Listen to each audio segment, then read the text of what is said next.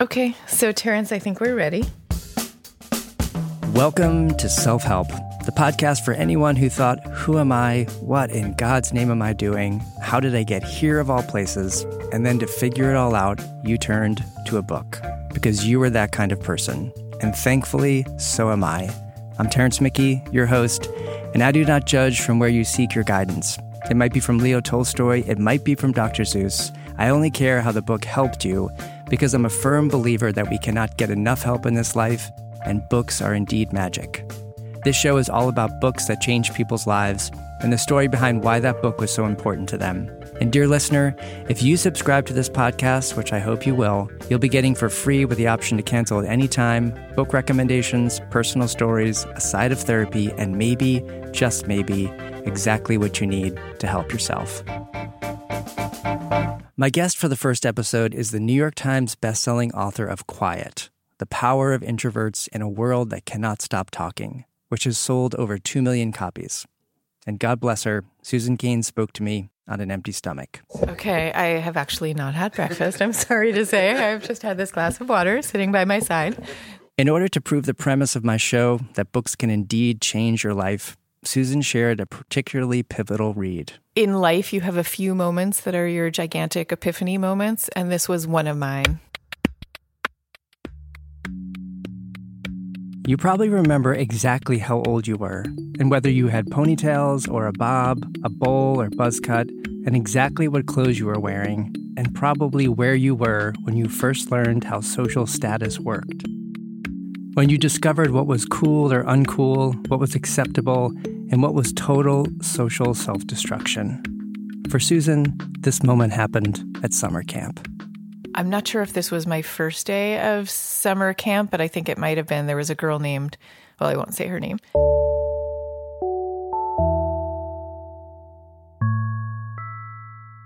And I still remember what she looked like. She had kind of like a page boy haircut, and we had these little cots in our bunks that we slept on, and she was lying on her cot reading a book when we were supposed to be playing some sort of game. And that one act somehow marked her as somebody who was going to be outside of the group.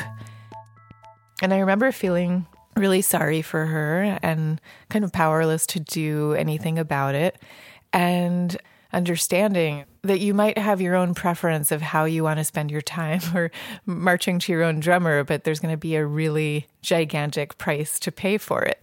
The opinion that your peers have of you is everything. And, just observing that there was such a huge price to pay for this simple act of doing your own thing was very profound for me. When I was younger, these things weren't as often an issue because I went to a smaller, very mellow school and I felt very socially comfortable.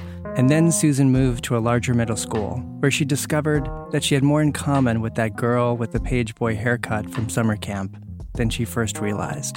I was suddenly in this class of hundreds of kids trying to figure out who everybody was. And I remember realizing very early in that the adjective outgoing was the highest form of praise that you could give to somebody.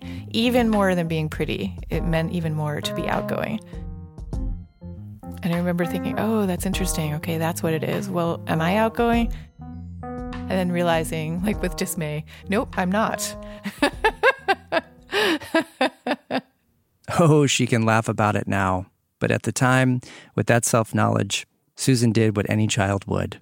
Spend time feeling bad about it. And then she faked the opposite as best she could. I think I would just try to act kind of more smiley or talk more or whatever than was actually natural to me. But she couldn't escape what the world was teaching her. No matter how much you might want to be a kind of quieter person going your own way, that was not the recipe for a successful life somehow. And, that somehow I was going to need to adopt a more extroverted persona.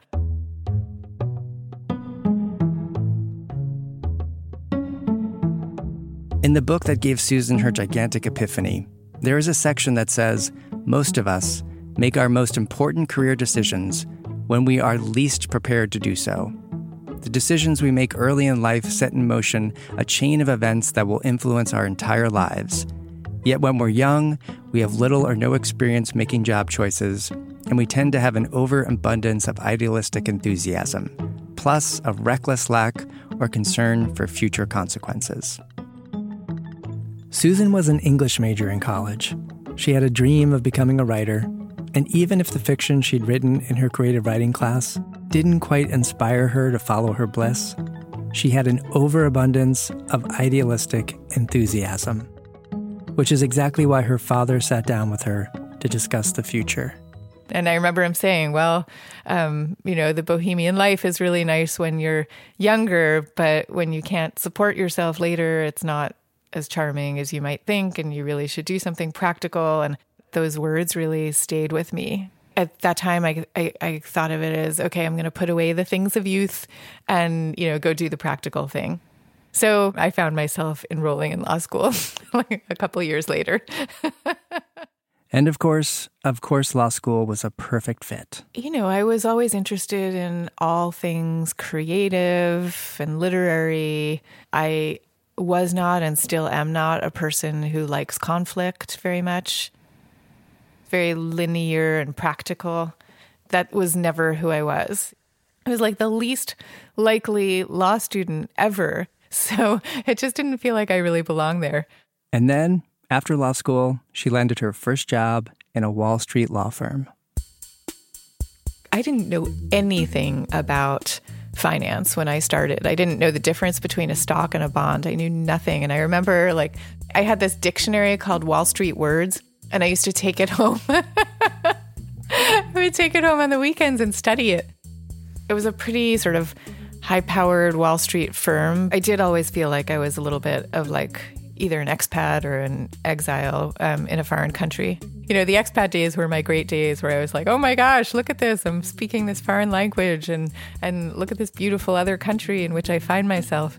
And then the exile days were like, what am I doing here and how can I go home? Even though she didn't feel at home, Susan did her best to fit in, to play the part. It was such an all-consuming environment, socially and work-wise. I would get in the morning and often not come home until midnight. I love learning things by nature, so I got really into it for a while. Just the challenge of having to learn anything is really interesting to me. But there still came this point after doing that for a few years where I was like, okay, this was interesting as far as it went for me, but this isn't really where I want to be spending all my brain time. There were these Friday wine and cheeses, and you could see that some people were truly lit up by working on whatever transaction was currently on the front page of the Wall Street Journal, and I really didn't care about that. It didn't light me up. And that's a hard feeling. At that time, I lived across the street from this gigantic Barnes & Noble, and and it was my total refuge. I would come home, and sometimes I would get home from work at 8 p.m., which was an early night for me. And I would go across the street to the Barnes & Noble and just feel like I was sinking into a warm, amazing bath. And it was in this bookstore that Susan made a discovery. In the stacks, one title caught her eye, Do What You Are. Discover the perfect career for you through the secrets of personality type. And I had never heard of personality typing or Myers-Briggs or anything like that before I found this book. And I remember bringing it to my office the next day and just sort of devouring it. If you're not familiar with personality types, there are 16 of them. And in 1921, the psychologist Carl Jung introduced his theory of personality in a book titled Psychology Types.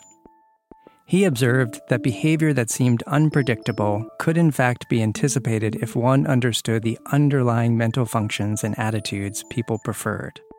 Around the same time, an American woman, Katharine Briggs, while observing similarities and differences between human personalities, developed her own system of typing people. Then she read the English translation of Jung's book, and she adopted his model and began a serious study of his work. It became a family business when her daughter, Isabel Briggs Myers, joined her, and together they created the Briggs-Myers personality test, which do what you are, leads you through. And here's what Susan discovered about herself through the book. So what I discovered is that I am a type called an INFP. I stands for introverted. Oh, that was really a no-brainer. I've never found much joy in group life. I've always, my entire life, preferred to socialize one-on-one and to have sort of deep and searching conversations. N stands for intuitive. I'm such an extreme intuitive. We can start by talking about the opposite of intuitive is sensing, right? And like, I'm so bad at knowing what is happening in the material world around me. You could drive up in your car to my house every day and you could ask me a year later and I won't know what kind of car you're driving. I might not know what color it is.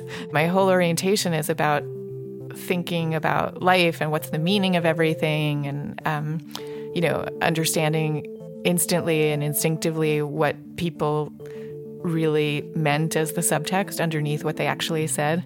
That's just kind of where I live. F stands for feeling. So that too, I'm actually really extreme on that one. I can't explain it, but there's very little space between my emotions and my cognition. And P stands for perceiving. I'm an extreme introvert, intuitive, and feeler, but on the perceiving side, that's actually pretty close to the cusp. I have a much more go with the flow approach to life, but partly I think because of all the years I spent in the law, I've come to really like things to be reasonably organized also. After you determine your personality type and temperament, the book helps you understand which professions would be a good fit for you. And I went and I looked at all the careers that this book suggested for people of an INFP personality type. And they were all like writer, psychologist, social worker, clergy person, therapist. I knew instantly that, oh, wow, that actually really is exactly who I am. And it's so far from where I find myself. Now, a little self-knowledge is fine, but when you start going down the rabbit hole of know thyself, you can discover some pretty dark truths. And, and then I kept diving deeper, and I went online later that night and found this little career chart for all the different types, and it showed the relative earning power of each of the 16 different types. And the INFP was literally like the 16th. It was all the way at the bottom of the list. And I've never been like a especially materialistic person, but I was at that moment living in the middle of a Wall Street law firm, and I was able to pay for anything I needed without having to think about it. And, that's an easy and comforting way to live your life.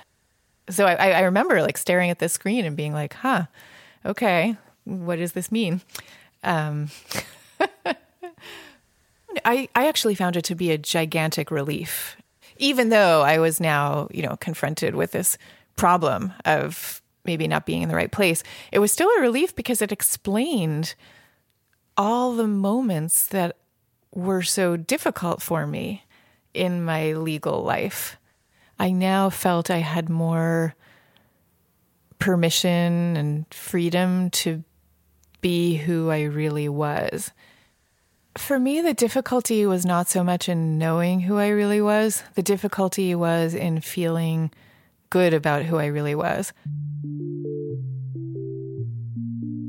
I read this book and had this realization, and it was kind of swirling around in my mind for some years because it wasn't like I immediately took action or anything.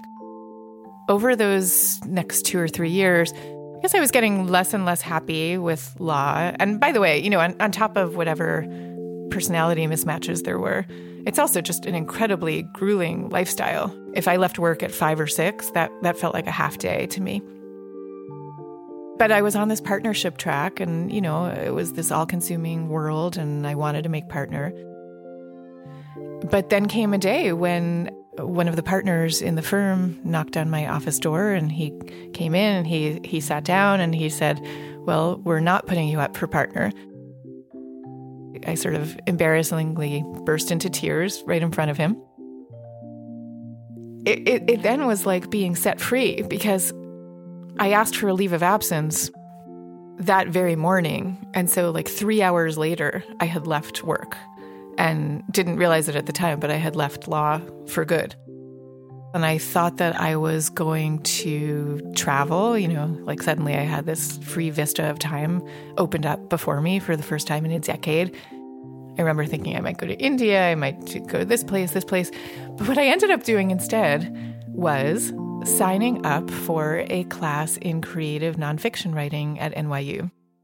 A week later, I found myself sitting in this classroom at NYU one evening, and this was my next epiphany moment, because I remember sitting in that classroom and feeling like I am finally home, and this is what I need to be doing for the rest of my life. And it was like clear as day, this feeling. What was not clear was never in my wildest dreams did I think that I could actually make a living from writing. I didn't even think I could get published. I really didn't. I just thought this is what I want to be doing with my life. And so I switched everything around at that point.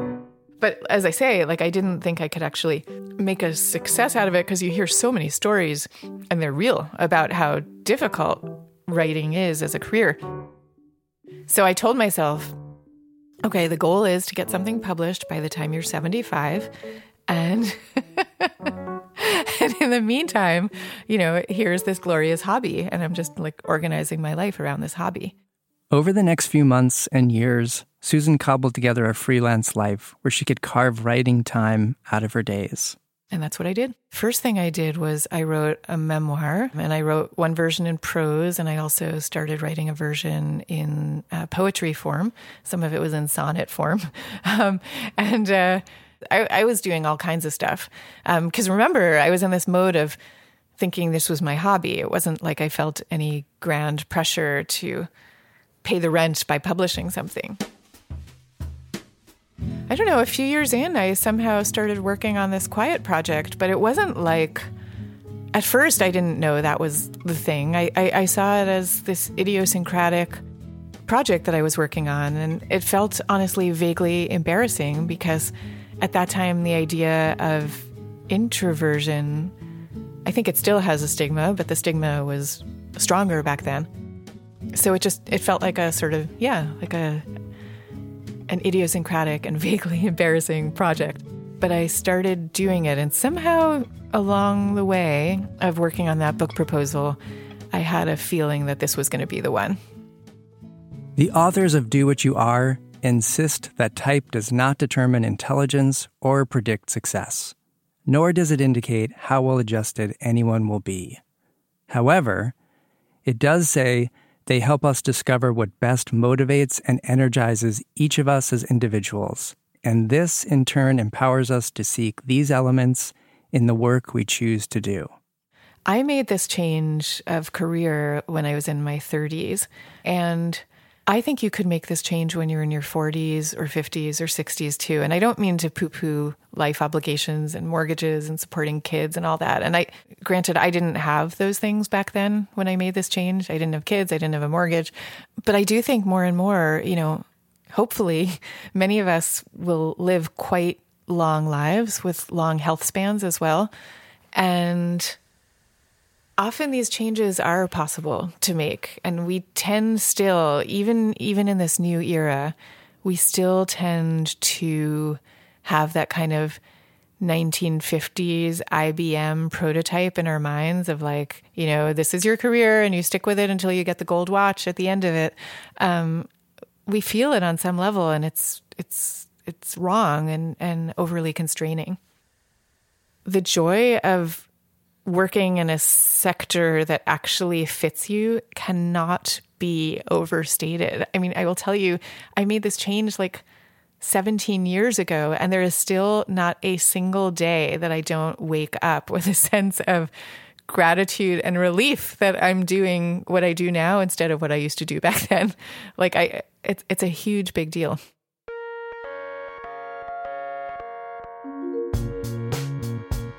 Self-Help was created and produced by yours truly, with audio engineering help from Dominic and production assistance from Nat.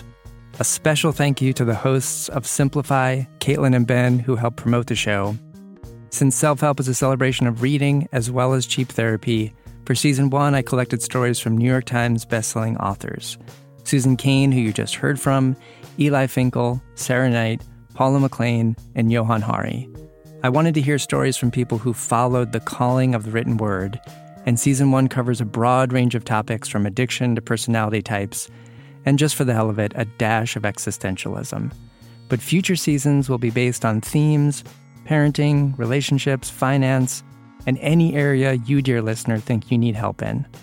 Please tweet at me what you want and your book recommendations. I'm at Terrence_Mickey, and on Instagram, I'm at Terrence.p.Mickey.